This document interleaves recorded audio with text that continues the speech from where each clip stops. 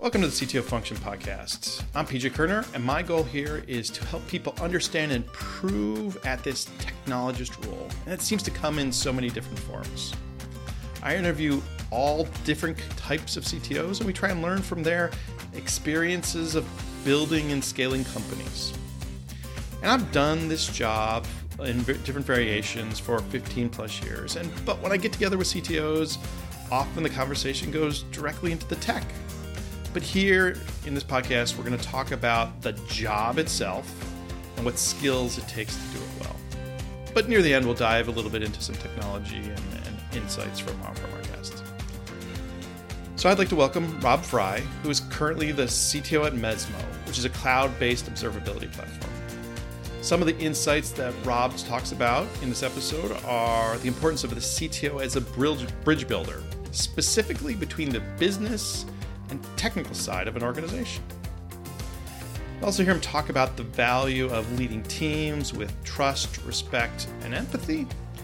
And you also hear what he has to say about this CTO as the ultimate gap filler, and he'll tell you some more about that. So let's get into the show.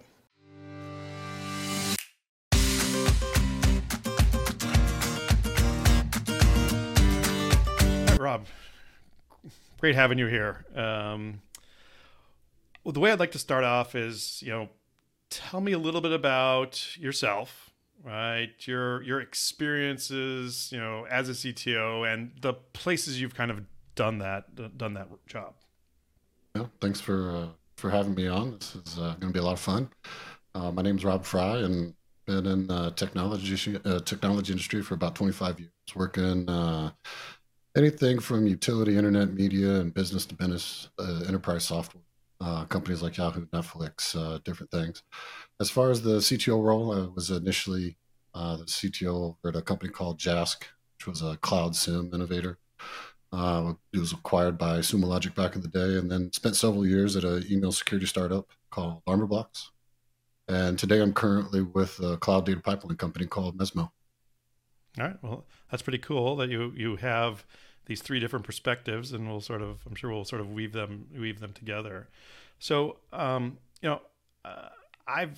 talked to a number of CTOs, and the one thing I know is there's like 1,000 different ways to CTO. So there's probably now 1,000 ways to this question. It's like, what exactly is a CTO? Like, what do they do in your opinion?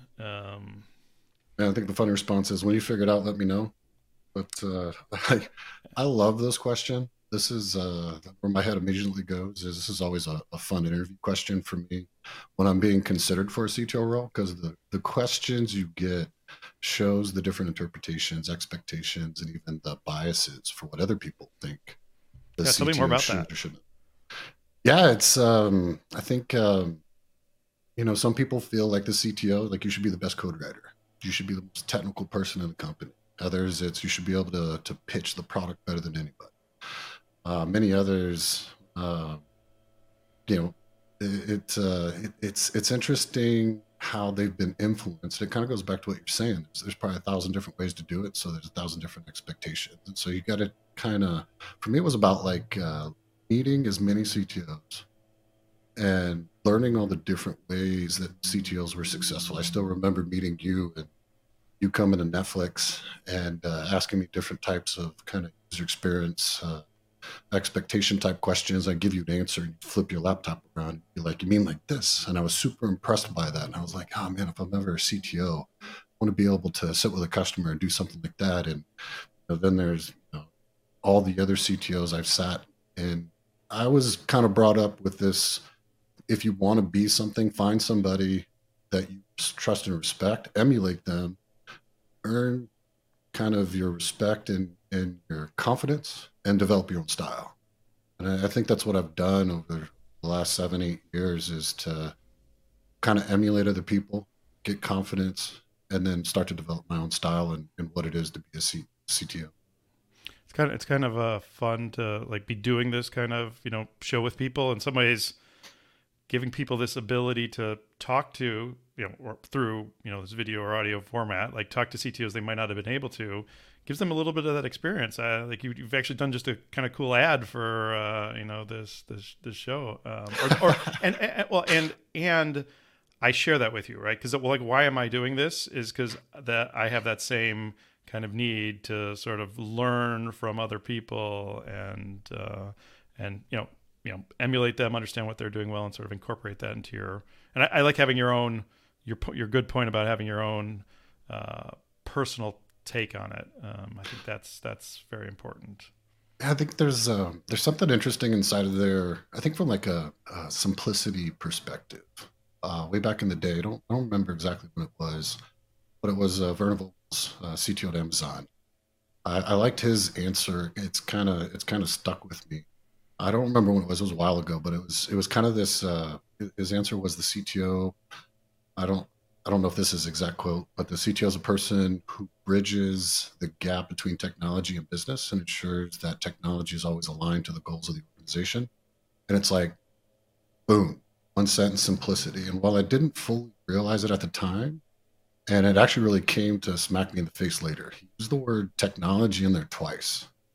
And if you have a technology background, it's like, okay, well, I'm the CTO. This is what we're talking about. It makes sense. But the word I glossed over before I became a CTO, but was actually really important inside of that was the word business. The CTO is the person who bridges the gap between technology and business. And so the kind of the answer to your question is, for me, it's like I enjoy startups. Right? Like, you started a startup. Obviously you've gone through the ringer the last. I think it's been 10 years. But that for me, it's important context that the CTOs I know at larger enterprises and how the world changes as businesses scale. So what I felt in the startup realm is it really kind of depends on the stage. And I think you threw that earlier. I've been doing it in the early and mid stages. And I've run product and engineering, been a pseudo chief architect at the same time, spent a lot of time on the road, the sales team, attended conferences, helped tune customer and sales messaging, owned the patent process, helped shape the company culture. So many things where technical might help, but many times it was more about leadership than technical jobs. And for me, it's like with all that context, for me, the CTO role, where like if I'm mentoring people who are thinking about coming into it, just like I was mentored, it's like, for me, it comes down to leadership.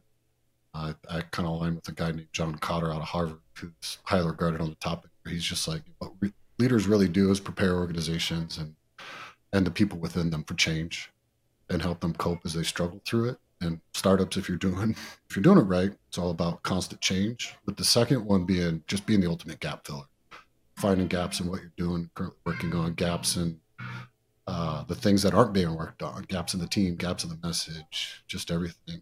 And sure, yeah, technical background for sure. But back to what Werner said, it's like bridge that gap between technology and the business and all the different flavors and variations of what that means for CTO and kind of the startup realm.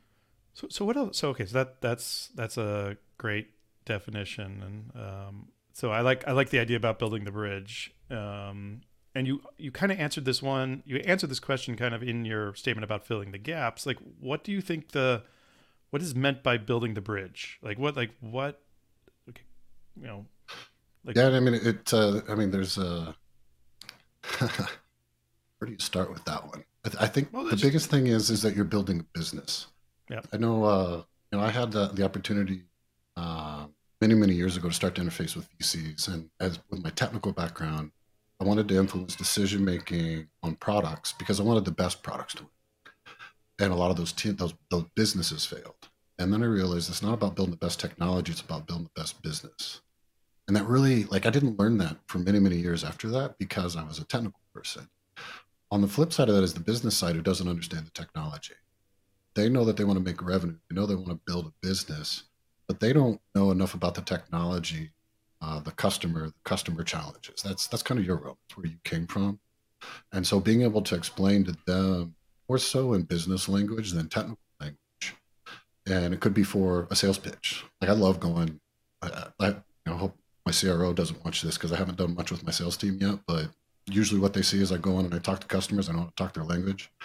and I say and I do different things than what's inside of their slide deck or what's inside of their sales pitch, and then they see how the customer responds, right? And so you're again, you're building that bridge. So it's the marketing side, right? Like they're talking to analysts. Analysts are influenced by customers, but they might not have a technical background. So they hear something from a customer, they make an interpretation, and now customers are buying it based off the analyst rather than. And so now you need to help the marketing team influence an analyst. It's that business side, I think, is it's where I focused a lot the last 7 years because it was where all of my pain was.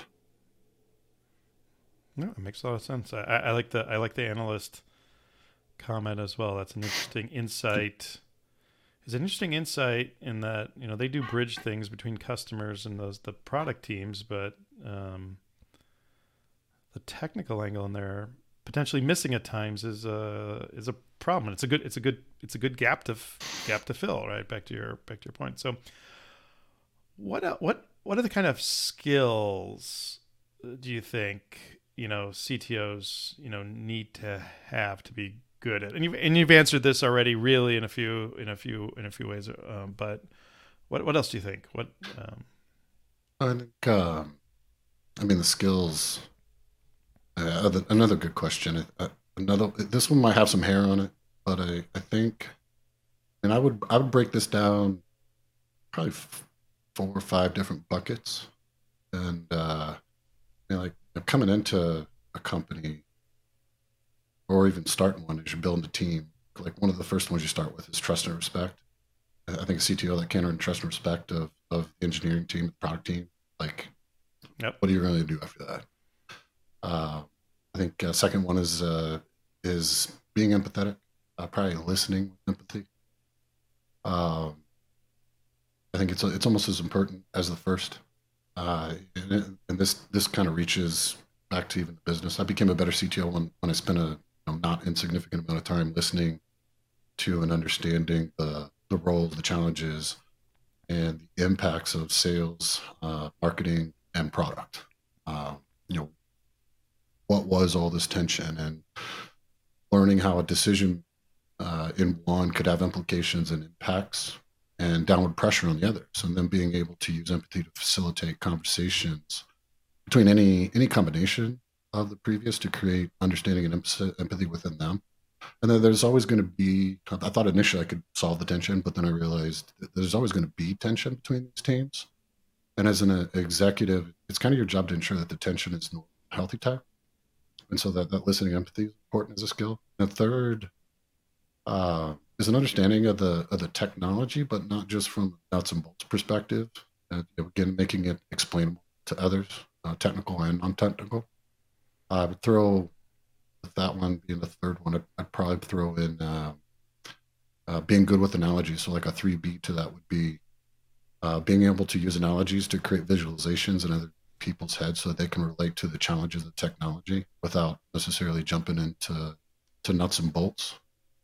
And then the last two, which really resonate with me with the current job, is being able to see the big picture, market, the product, the customer, the problems, the technology, and then how they'll bend and work in the future. Then have the skills to develop a vision, which has aspirations but isn't too aspirational. I think this is a challenge for some CTOs. A lot of technical people is they get too aspirational. Um, but what you need to come up with is a vision which is grounded in the day-to-day details of how the technology is going to be used to solve customer problems. And then lastly, in the CTO position, you have really unique optics. Maybe visibility is a better word. And using the internal external visibility of the CTO position to create strategy being the last one, and both the short-term and long-term capacity for goal building that aligns to the business and the different teams and what they're trying to accomplish. So I think that those kind of those 5 would be the things I would say from skills are what I found to be important. Yeah, I think what's interesting in listening to you as you sort of talk and talking to what you said before is a lot of those skills are in like trying to build like they're trying to build bridges. They're in in that aligned with that kind of goal, right? So building trust, having empathy, like having that vision. You're trying to take people on that journey, maybe they're a little bit scared to go across the bridge, right? There's a metaphor there. Oh yeah, they might not see it that way. That the biases that's always been interesting to me is cognitive bias in these situations. Their past experiences, good, bad, the scar tissue that they have, and that empathy. Uh, it can be difficult because you might be coming in situations where people, especially because of the CTO role, like that might have been an adversarial in a previous job.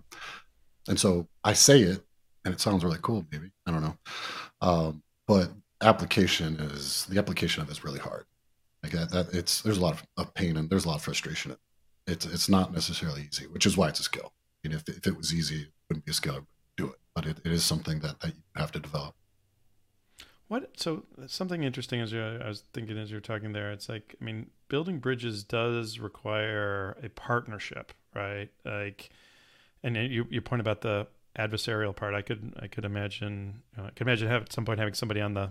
Well, I hope to have somebody on who maybe lived that role, because there'd be something good to learn at a sort of what happens, or maybe what dysfunction there is in that. But um, there has to be somebody on the other side who wants to go across the bridge with you or meet you halfway, or something.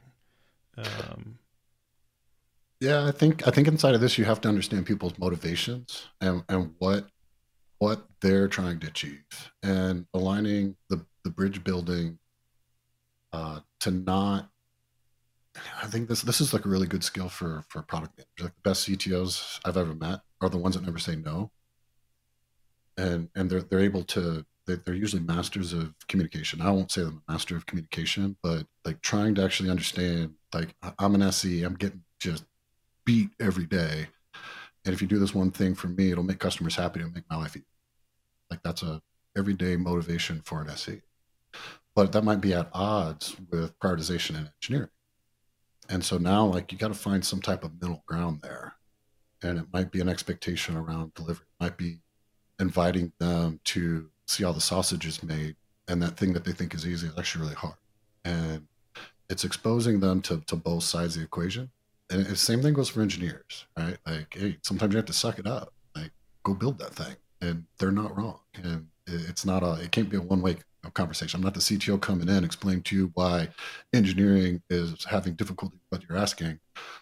It's got to be coming back to engineering and saying, no, they're actually right. And the business needs this. It's not about the challenges in engineering. And trying to be, everybody's biased, trying to come at it in an empathetic way to be as unbiased as possible, but understanding both sides as much as possible as well. yeah, there's a kind of seeking truth aspect to sort of what you're saying. I think that's valuable.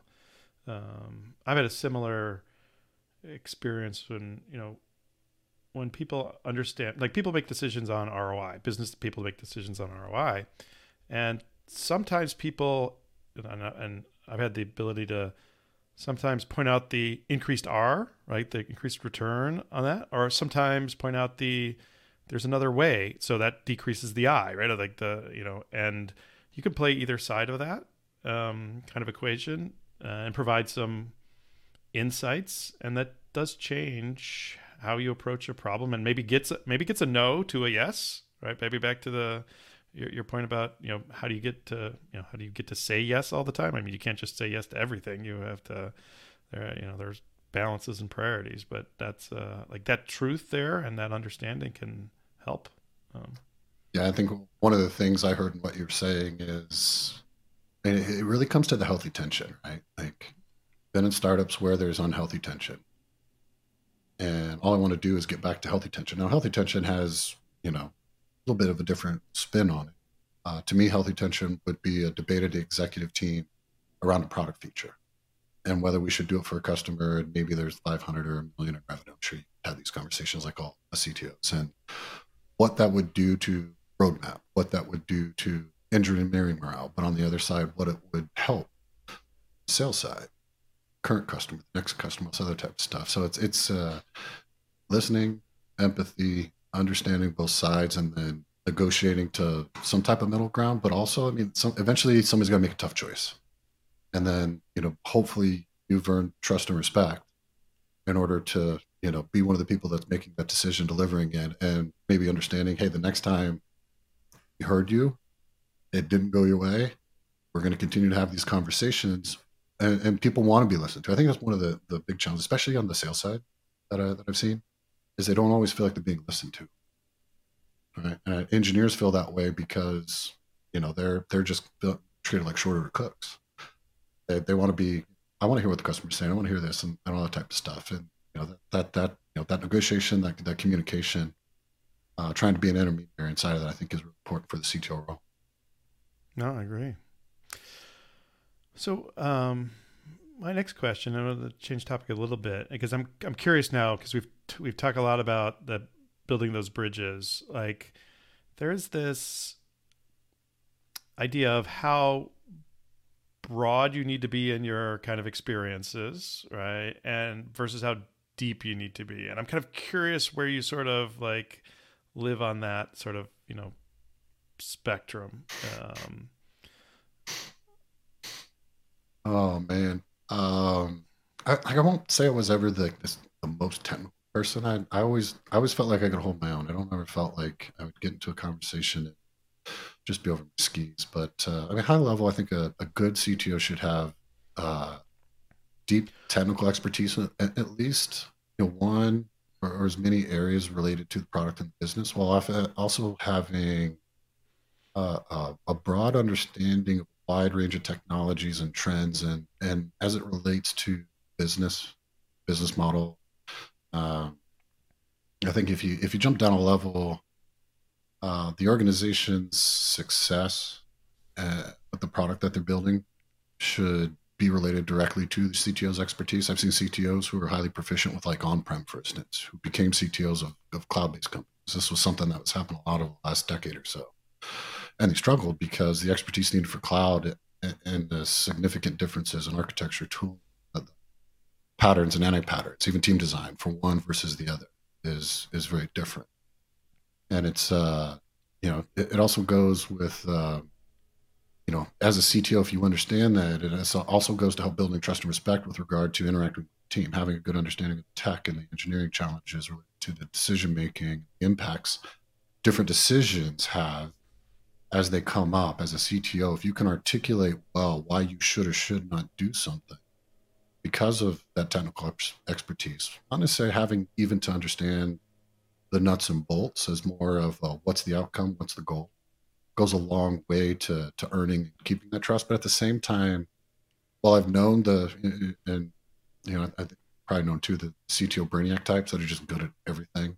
They're probably CTO for 10, 15 years and they still write code and do all these things. But I think the majority of us are more successful with breadth and finding depth in our people.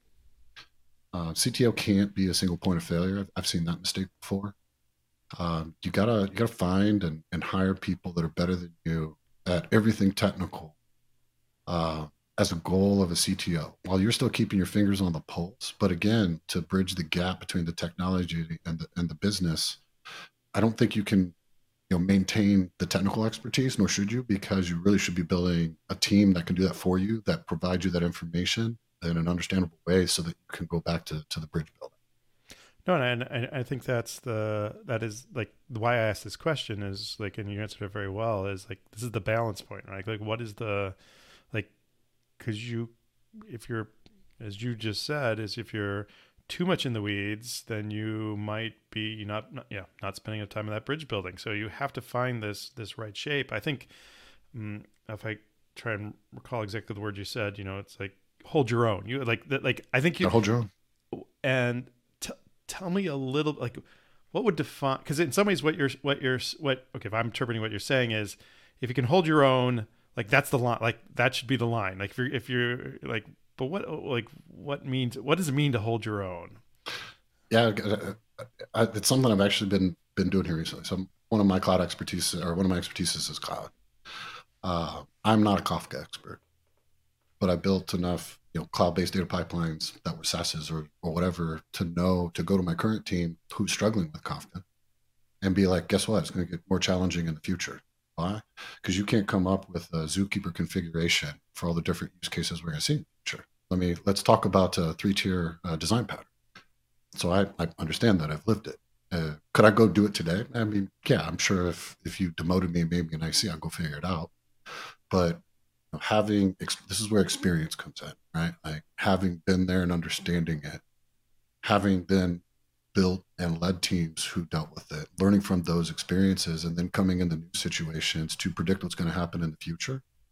It earns your credibility, earns your respect, earns your trust. But it's not that you're doing the work; they still have to go do the work, and every product is different. And I literally can't solve all those problems for them as much as I can lead them to let them know what's coming kind of down the road based off of that expertise and experience. Another one that kind of pops in my head. This is like an interview question. How much code you going to write? And I'm just like, none. Why? Do you really want to do the check on my PR? I've seen CEOs that still write code, right? It's like, who's going to do the PR when he puts that in there? And who's going to tell him no, right? I see that as an anti-pattern to where that's not, I don't think, maybe in the early days for sure, right? Like you got less than 5, 10 employees on the engineering side, yeah, go write code. But eventually you have to abstract your way out of there just because it creates too much noise. But you still need to be able to leverage your experience. You still need to be able to leverage that knowledge to guide people that either, especially if they don't know. I think so, you can't assume that they always know. And you just need to be able to bring these conversations up in a way that's non-threatening to them. Hey, you guys doing this? Cool. I've seen this in the past. What are you guys doing? And it's just a conversation. And then I think that goes a long way to kind of trust and respect too. I will say one thing in my career is if I look at that is so I've found that on that depth side is I totally agree with you. You maybe spend you might be too deep, then you sort of pop up, and if you get too shallow, right, you need to go back deep. And I've been fine with at least with kind of not having a straight line on the depth, but like kind of going back and forth, maybe across an average, like that line that maybe you're sort of talking, and at times having to dig back in a little bit further to maybe get some of that credibility or just get the hands sturdy again with something. Because if you stay out of it too much, then maybe that trust goes. That you don't have the trust, you don't have the knowledge, and so on. So I found this a non-stable state for me personally, like sort of going back and forth between those things, and mostly it's around new. So it's around the new thing, right? It's like I want to try the new thing, and I need to, and then I pop back up right to above maybe that line. It's an interesting pattern for me. Yeah, it's definitely. I think for me, like coming from Netflix, we were just AWS, and then I go to a startup for GCP, and my entire world just turned upside down. I love Dynamo. I love S3. Okay, BigQuery. What's that? You gotta go learn. Containers came out. There's all sorts of different flavors. Thankfully, we all settled on Kate's, which is great, but you still had to go learn. And it wasn't the easiest thing to learn. But in order to be relevant in the future and have those conversations with engineers to guide decision making, you don't have to go in and understand, how many topics can you put inside of something like Docker? How many nodes? I actually know what those are because I've seen my teams run into those limitations, which is great. But it's not something that I don't think, to your point, like you dive in, get the knowledge, you associate it with past knowledge, and I think it's just engineering. It's patterns and anti-patterns. It's you're looking for the patterns in the data in order to be able to apply it to the thing, and I think that good CTOs know how to do that. Yeah, and I think I always look for, and I'm kind of jumping to the next question again or answering a little bit, but I always look for like the anti-patterns more than I look for like people see the patterns. In fact, people overfit the patterns. It's if you tell me a good anti-pattern, I feel you know the tech better, right? And that's a bit of a framework I sort of use to understand people and understand technology. But I did that coming into Mezmo. It was an interesting because they were initially kind of on-prem and they moved cloud. And, they had no cloud. I like cloud. Talking with VP and some of the other people, and I'm just like, tell me about how you're doing horizontal scale, any challenges you're having. And I'm not there to crucify. I'm there to learn maturity. Mm-hmm. And what I'm looking for is to try and figure out what it is in order to be able to insert like guidance around patterns. And while they had it, not everybody has customer isolation right off the bat. That can be a difficult thing to solve. Horizontal scale concept is easy, but it's 9 a.m. in the morning and things are coming in at 100x the rate of what they're usually doing through the rest of the week. How are you going to horizontally scale? And not everybody nails that right off the bat. So for me, it was like this really good bar based off of past experience to come in to ask a question, understand where the team was at, in order to be able to level this up myself, in order to have a conversation with them, and again to kind of plan like, all right, how are we gonna solve this, or what's actually being done. Yeah. So my next question, and maybe you're again answering it, is like, what philosophies or frameworks do you kind of use to do your job? Any kind of insights? And you've provided a few already. So, Yeah, that's an interesting one, and uh, it's heavily influenced by my time at Yahoo, and then going to Netflix, okay. and it dances around kind of agile. I'm not sure I would call it agile, but I saw how iteration could be a defensible mode at Netflix. When I showed up there long time ago, engineering was doing about 100 production code pushes per day, which was just insane. I thought that was just crazy. And then 8 years later, when I left, I think we were doing over 3,000. And so it was like agile, maybe agile on steroids. I just think of it as iteration to win, and whoever iterates faster wins.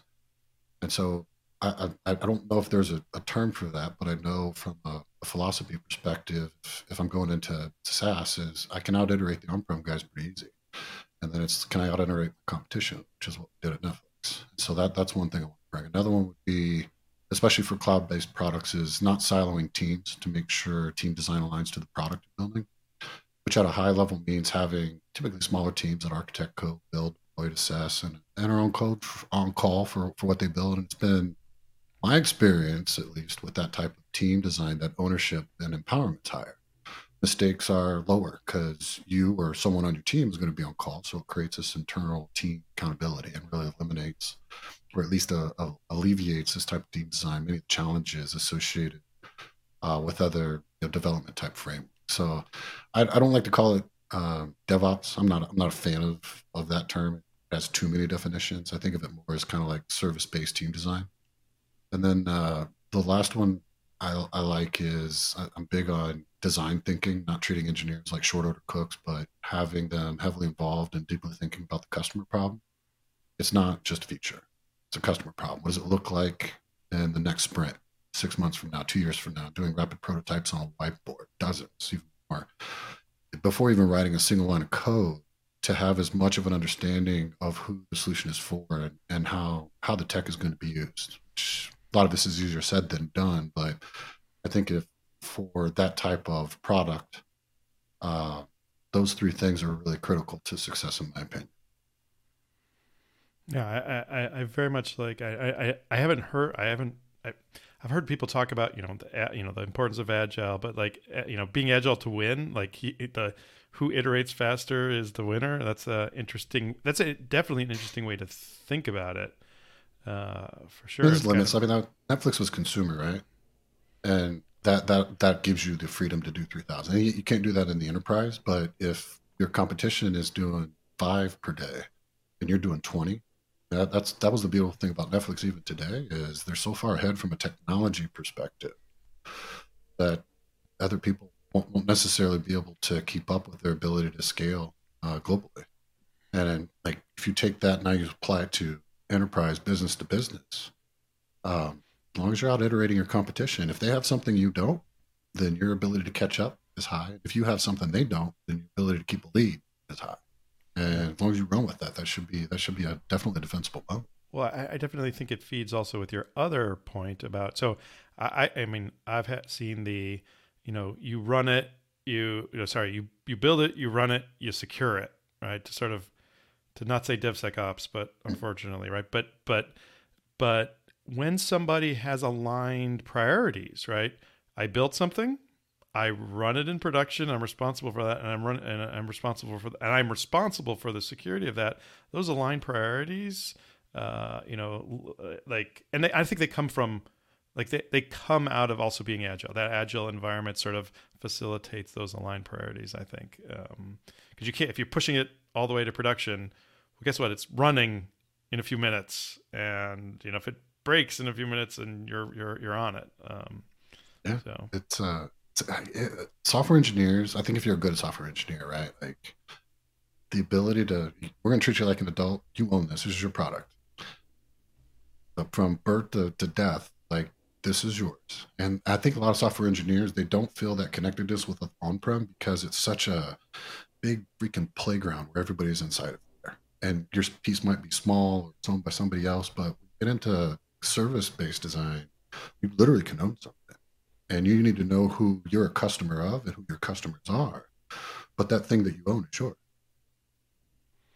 yeah, I think it's interesting. I have this philosophy around um, they're like accountability. Yeah, is accountability is if you make a mistake, you are responsible for fixing it. Because too often you make a mistake, especially if you too much separate dev and ops. It's like, well, I don't have good I didn't put enough hooks in my software to do good monitoring because somebody else needs to do the monitoring is going to is going to take the hours of their time, right? You have somebody else pay for your mistakes, and I think thinking about it like I'm gonna pay for my own mistakes and owning those things makes a better product, makes a better service. So and why I said that is because it ties back to your point about when you deliver software, you're delivering software to another organization and somebody else. It's truly somebody else's organization whose job to operate it, and you're too disconnected from those things. It's hard to get that alignment. So in a service-based thing,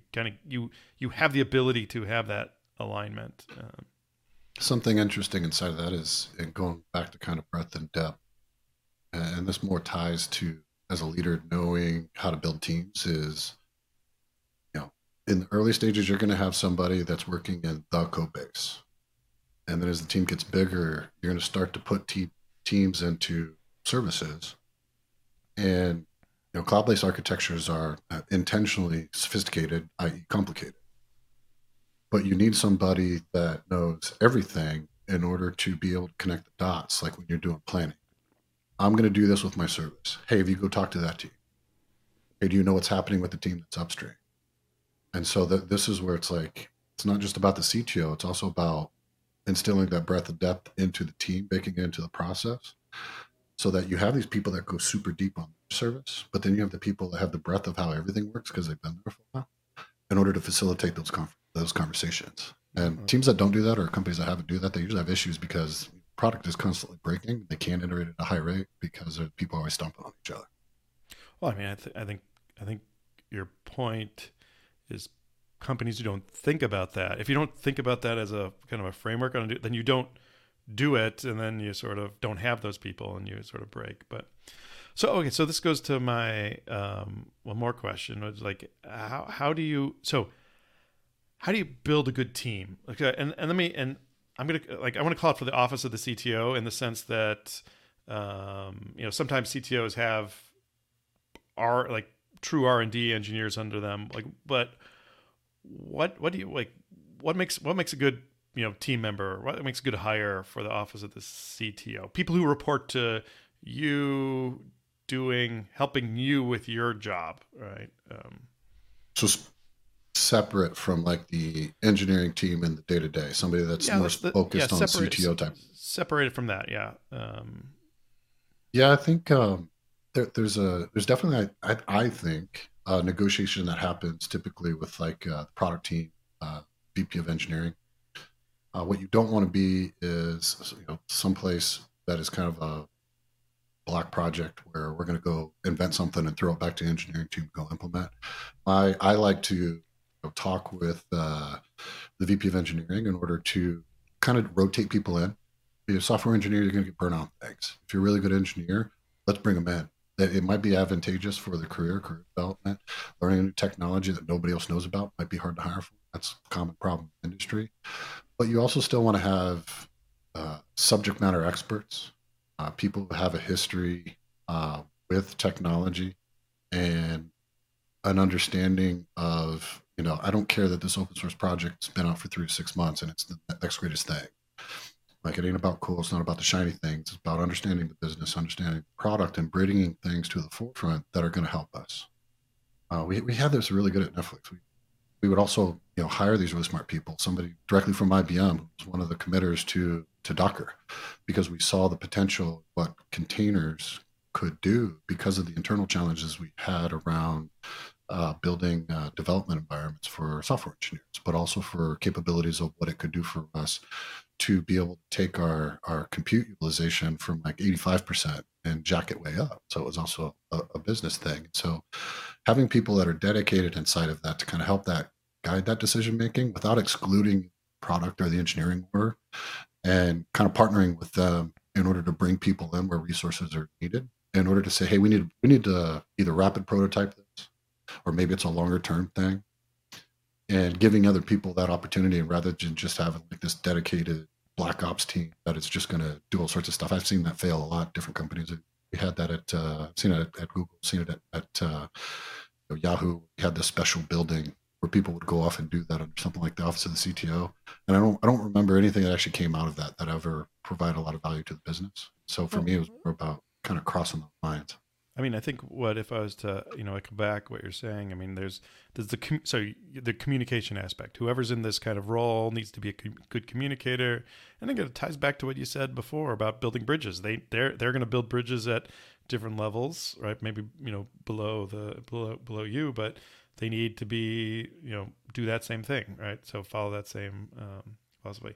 It is interesting. You then did say like some kind of subject matter experts. So there's a kind of a depth versus breadth there thing.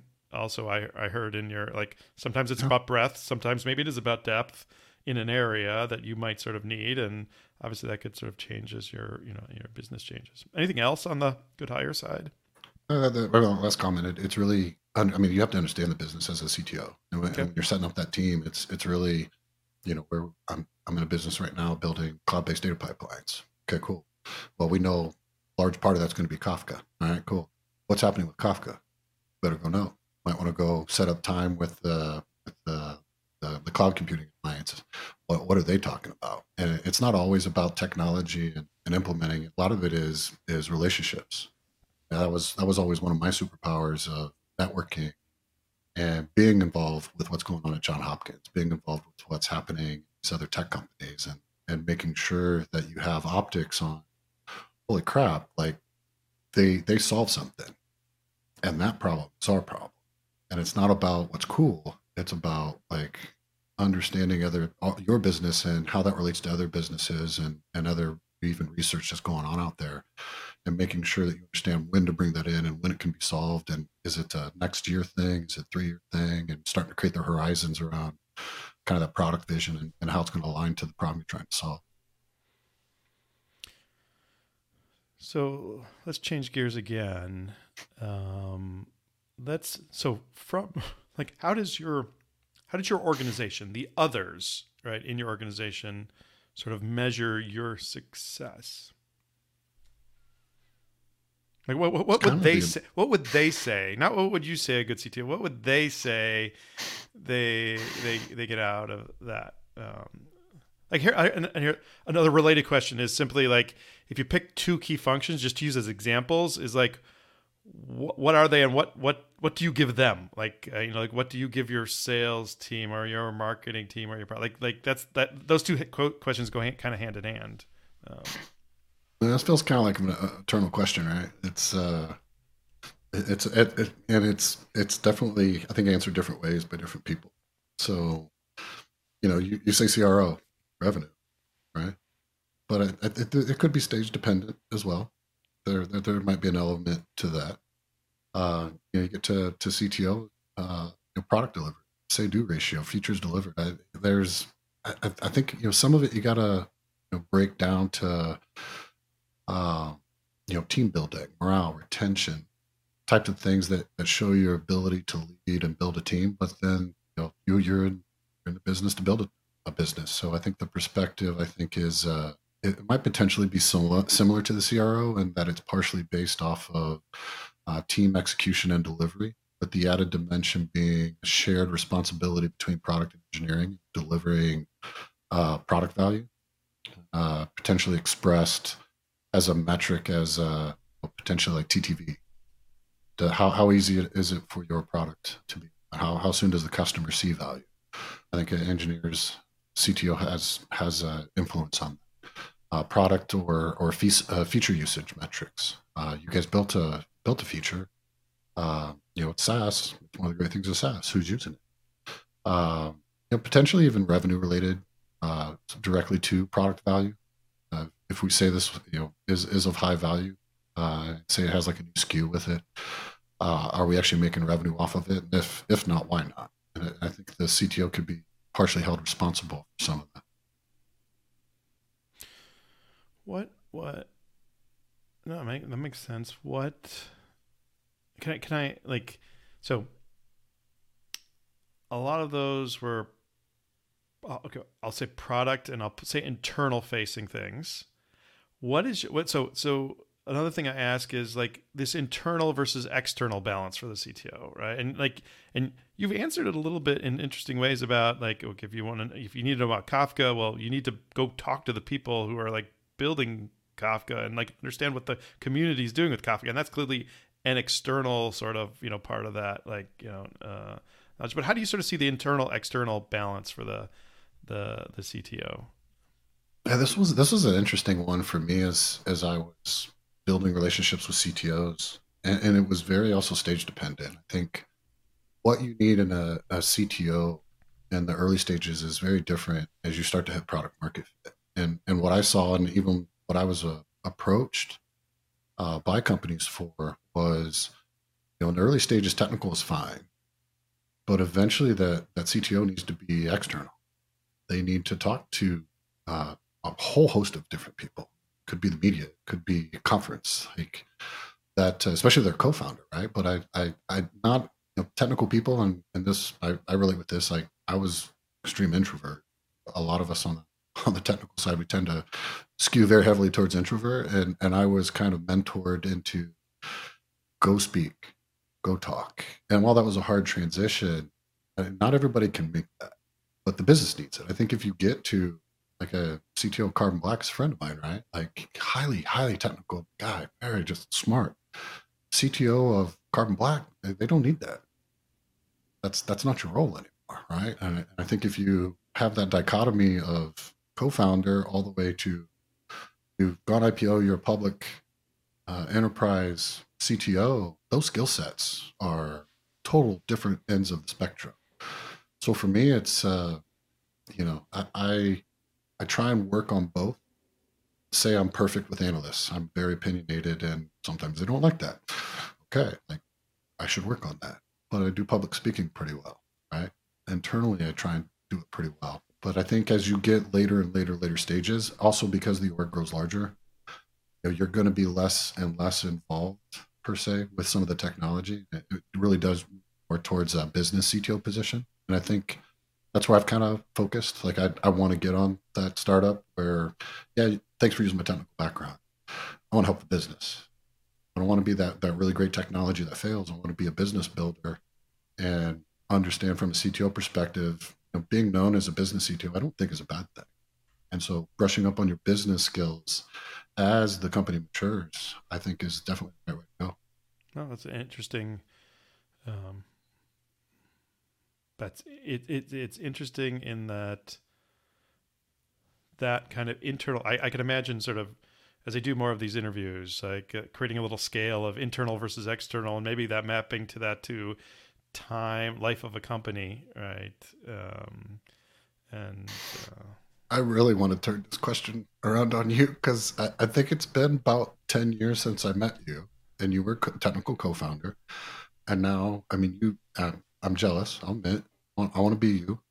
You're $2 billion corporation, $500 million fund raised, and you've gone through this. Like, what's your answer? Curious. um, I mean, it aligns with what I just said in that each phase of a company, right, needs a different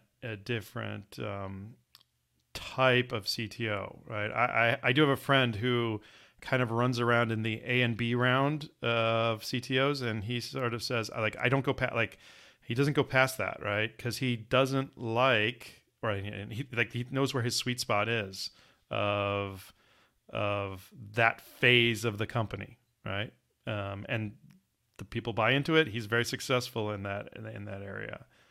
I will say on the flip side, like, I have watched people go too long, like go past their kind of sort of sweet spot, and they need sort of like they don't maybe have the self awareness that they're beyond their beyond that time, right? But I think one thing that helps, if I was to sort of pull out that skill to be able to go for a while, is that self awareness, that ability to sort of understand where you are, understand what the business needs, and adapt to that, right? Like, and so that's that, like being adaptable, and knowing what you need, and having those conversations with those peers, like, is important. So, Love it. Love it. so another I think there's another set of people out there listening that is like are aspiring CTOs, and like, tell me, like, if I was to, like, where do CTOs come from? Like, where are they? Like, and in your experience, like, what do they like? I mean, and I'm sure there's multiple paths. That's why I'm asking multiple people. Like, where do they come from? I think if you're gonna say that the obvious answer is working your way up through engineering. CTOs, I think a lot of times typically come from engineering, maybe some exceptions. And for me, it's funny. This is it's resonating with me because as I was transitioning, I had a VC friend of mine was getting advice from, and he was like, "Rob, your career path will appear asymmetrical to many companies. Might not appear to follow the typical career trajectory, and to not waste time trying to convince those companies otherwise. You need to seek opportunities with teams and people who see value in varied and diverse background while leveraging. But there's a lot of companies out there that want symmetry. You were an intern, you were junior, you worked your rate, level 1, level 2, level 3, staff, architect, chief architect, CTO, which, if you were to create maybe a diagram, maybe that's what it would look like. So it wasn't my career path. I'm opportunistic. That's why my career was asymmetrical. I learned COBOL to work on mainframes back in the Y2K late 90s. I did networking, cloud, security. I just wanted to learn everything. So my career didn't follow that typical intern, junior, senior type of stuff.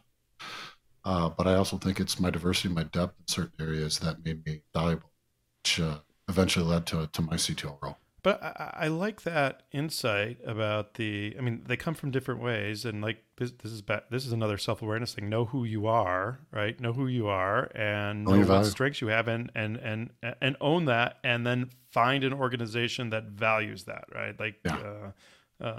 That, I mean, that's probably the best advice there. If somebody was aspiring to be one. Yeah. So the counter one is like, what does CTOs do next? Like, once you've been one, what do you do? It's funny. I was having this. I actually have this conversation frequently with either people I mentor or people on my team, and usually the conversation comes up of, I want to be in that meeting.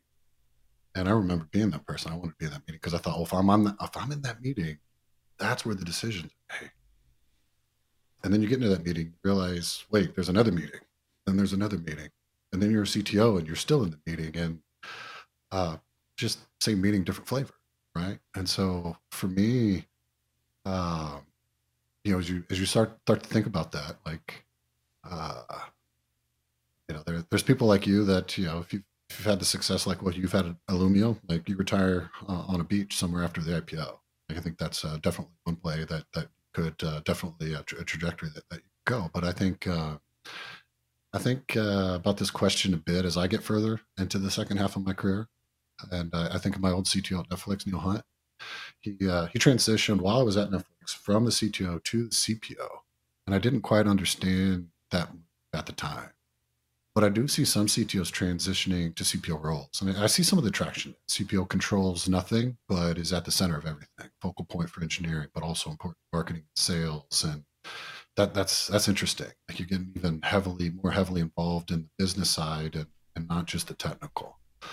But I'm spending quite a bit of time with my CTO mentors because I think CTO is another landing spot. I really like Satya Nadella at Microsoft. He is one sharp CEO. And while I don't think he officially had the CTO title, I'd argue that he had a very similar role. I was at Microsoft, and so I think another one that pops to mind is Max Levchin, the CEO of a firm, but was the co-founder CTO of PayPal. So I think I think those people they learn one side of the business and they're really good at it, but as they become the business CTO, then if they're still wanting to be more involved, and then ultimately like the ultimate decision maker, which I think a lot of us want, then definitely that CEO role looks good. But also there's the flip side of that of others I've seen go to the chief architect side. Maybe they miss or they just like the technical side just too much. And maybe they care less about the business side. And so they drift into technical leadership like the chief architect. I think that's one of the eternal questions in startup is, do you have a chief architect, a CTO, or VP of engineering? Figure that out and then put them in the right spot and then hire for the other spots. But I not as often, but I do see CTOs that end up drifting into the chief architect position as well. Yeah, I think I want to as I do more of these interviews, I want to get a few people who are former CTOs and kind of ask them the same question and sort right. of because you and I are both in the job, so like that's a little bit further beyond that. Just the insight that they would have. Yeah, I did this. Here's all the bad stuff. The great things. Here's what I wasn't like. All the things I didn't expect as a CTO that I know now. Like here's having why I somebody miss who it, was there. and here's why and here's why I don't. Right? Like So great. I'd watch that. So um, another thing I'm trying to like talk to more people. It's like they're trying to develop some kind of taxonomy, and I mean, you've brought in the idea of the business CTO. I will tell you that I saw somebody on LinkedIn who wrote hands-on CTO, like, and they clearly felt that in their profile they needed to say hands-on CTO. And I'll posit that there are, and you've sort of mentioned, there are people who have gone too far to that CTO that I'll call in the chief talking officer kind of role, and they probably wanted to sort of, by saying hands-on, they wanted to separate themselves from that kind of person. But that was a curious thing. Any other types of CTOs? If you were to sort of put a word in front of a CTO to sort of say the different flavors, I guess. Because I mean, you've already given me one today. The like that there's that business CTO, and I think that's a kind of flavor. I think it's an important not that anybody is not that. I think is part of your point, but there is people are a little bit more technical versus business savvy. That's a dimension of the problem, but Yeah, that's a spectrum. I think you'd have like the visionary thought leader CTO, somebody who's just so far ahead of everybody sure. else, and nobody understands what they're talking about. But then they go and execute, and then boom, they're the next big company. So that visionary thought leader CTO, I think, is important. That's pretty rare, but it definitely exists out there. I mean, I've seen there's the non-technical CTO, like it does exist. It's not common, but What is that? somebody who comes from the business. Let's say I mean, like I've seen CISOs become CTOs, and they potentially don't have they're more of a business or an operations background than a technical background. But it's there's and like I'm not here to like mention names and get into kerfuffle or anything like that about whether it's right or wrong. But there is this idea of people from the business side coming into the technical world because it's a leadership position, right? Like ultimately, if it's later stage and you have a really strong technical team, maybe what they need is leadership more so than they need technical leadership. And so I could see that happen as well, and I have. So but it's I personally want to talk to all the different flavors. So it's because I always think there's something to learn, like, from all different kind of points of view. So the evangelist. You didn't mention that one. The evangelist CTO, and evangelist. that going back to like taxonomies. What's been interesting last 5-8 years? Office of the CTO, field CTO. I think the first time I saw this was Palo Alto Networks. They needed a cloud CTO, and I was like, "Well, what's Near going to do?" And they're like, no, it's not the CTO role." And I was like, "Oh, what does it actually do?" But then they had like field CISOs, and you're starting to see this. It's not just the CTO role; it's the CISO and the CTO role, where it's sharing of a responsibility of the internal and external, and you can't be everywhere all at once and all this other type of stuff. So I think you see that as well. Oh, interesting. I know the field CTO role. I haven't seen the field CISO role. I totally have seen people talking about that concept, but I totally buy that. I'm not paying attention to that title. So, but that makes perfect sense. Throwing in some of my security background. Yeah. So here let's because we're probably getting near the end. Let's talk a little bit about technology for a second. So, where do you think? What is a technology space that you think's undergoing a significant amount of change? Like something that's really changing, and like what's driving that change? And the third was what challenges are coming out of that change. That's the kind of that second part is interesting. So, I mean, you can't help it, but I'm going to say it. It's going to sound kind of buzzy, but I'll get into the explanation, right? So, the bunny answer, I think, right now with everything going on in its current age is something like ChatGPT. And I like the AI space around natural language processing and understanding. I had decent exposure to this at Armor Blocks. It was really fun because I spent, I don't know how many years working with security startups that were all AI. And it was really hard. And the reason why, and it really hit me in the face with something like NLP and NLU, was there's not an established baseline for how to do it for security. But you look into the natural language processing, there's models, there's training data, there's things that it just works. And it works because the algorithm is specifically written for the data. So going into something like Armor Blocks, where like I showed up and it's like, we do machine learning. Yeah, shut up. And it worked.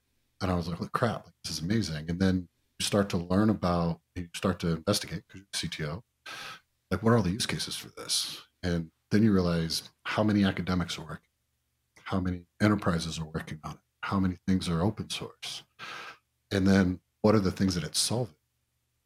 And so I think that space, and we're seeing it right now, but I don't think we've fully even recognized it. Like it's more than just a screen. You type things in and it talks back to you. Like your ability to actually influence. And this gets into the downside too. There's an interesting question I saw it on LinkedIn. It's like, okay, cool. This whole AI thing is interesting. What's the downside? It's like, well, for every good thing it can do, having studied adversaries in the past, there's 10 things that could go wrong with it. So you get into propaganda. We've seen a lot of this in the last 8-9 years. It can be used for some serious malicious stuff. That the reports that are coming in from different organizations, agencies around how it can be used for imitation, influence, all sorts of crazy stuff. It's already there. They were probably doing it even before these things became popular. So it's the evil side of it's definitely there for sure. Sorry, you're gonna say something? One thing I was reading this other article about how what's possibly challenging is like the confidence of a single voice, like sort of talking at you, right? And that because it's so human and specific, provides examples, it could be way more convincing than it actually should be, right? And that's a scary thing. So yeah, I was just echoing. It was interesting because they were talking about the confidence of the voice of ChatGPT as a potential challenge or risk. So, and sorry I interrupted you. No, I think the two other ones that popped in my mind when you asked that question was I like the innovations and movements kind of around kind of cloud space perspective. I don't think we've quite seen the full potential of something like 5G and edge compute, and it's got a lot of buzzworthiness right now, all the hype cycle stuff. But I recently had insight into a company called Macrometa in that space, and it's really impressive how they think about compute data pipelines. And it's something it's not like AWS where it's regional. Like they're already thinking global, and the problems that they could solve with moving that to the edge as kind of a new pattern that as a platform where they provide you a construct to work with rather than AWS where it's more of a canvas, a blank slate. You got to go put it all together. And so I think it's definitely different than what we've seen from the last 10, 15 years. And so I think we'll see a lot of there over the next 3 to 5. The last one would be personal favorite, and I spent a lot of time on it in the past, is VR AR. Uh, the design principles are still developing on how to build functional interfaces, but the problem set that they could aid in. There's one of my connections that's doing it for healthcare, which I think is a fantastic use case, and you've probably seen some of the commercials on TV around that. But I think that one is in the immature stages. It's infancy, and once they figure out design principle about how to properly use it, it's not going to make you get sick, but actually is useful. I think that will be super interesting as well. That is interesting. Can I go back to the edge one for 1 second? Because Yeah. I was watching this. I was talking with the CTO about uh, design. Like they were worried about saving money at the end of the day, right? And one way to save money is you introduce design constraints, right? And so they were able to accelerate their application development by giving them people less choice, right? And in this environment, right? I'm not saying that's good in all environments. Sometimes you need all the choice to do that kind of very innovative thing. Um, but I heard a little bit because I find that kind of dichotomy interesting. It's like I'm going to give you less of something so we can get something more. And so was I right to hear that, like, when you were sort of, because you said the blank slate of AWS versus I you implied there was like a little bit more constrained environment in the edge, and that was or did I hear wrong? Not constrained. I would say it's if you think of like AWS, it's like, okay, what am I trying to do? Trying to build horizontal scale. Okay, cool. Is that easy? No. Like how do you do that? And even today, I'm still, been moved from Netflix for 8 some years or something like that. And it's like I still get calls all the time on team design and doing and how are you scaling it and all this other type of stuff. It's not ubiquitous, and it's because it's still kind of a black art. It's not well known. And so going then to something like this Acrobat Edge is they give you like 8 lines of code. And from an engineering perspective, it's like now I have access to this entire architecture, and all I got to do is go solve a problem.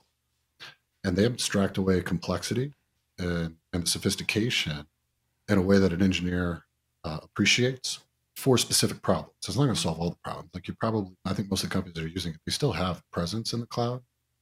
And it's not like, for me, it's not like edge compute is new. I mean, I could sit here and argue about Akamai and Cloudflare and say, like, this is another flavor of that.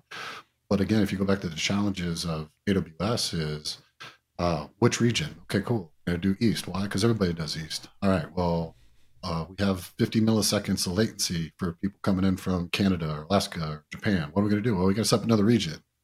Well, how's that going to work? How are we going to replicate data?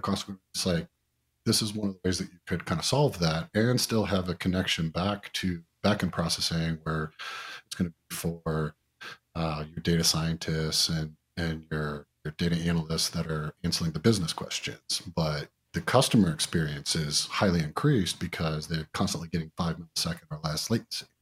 And that's what they need for their video game. That's what they need for their website.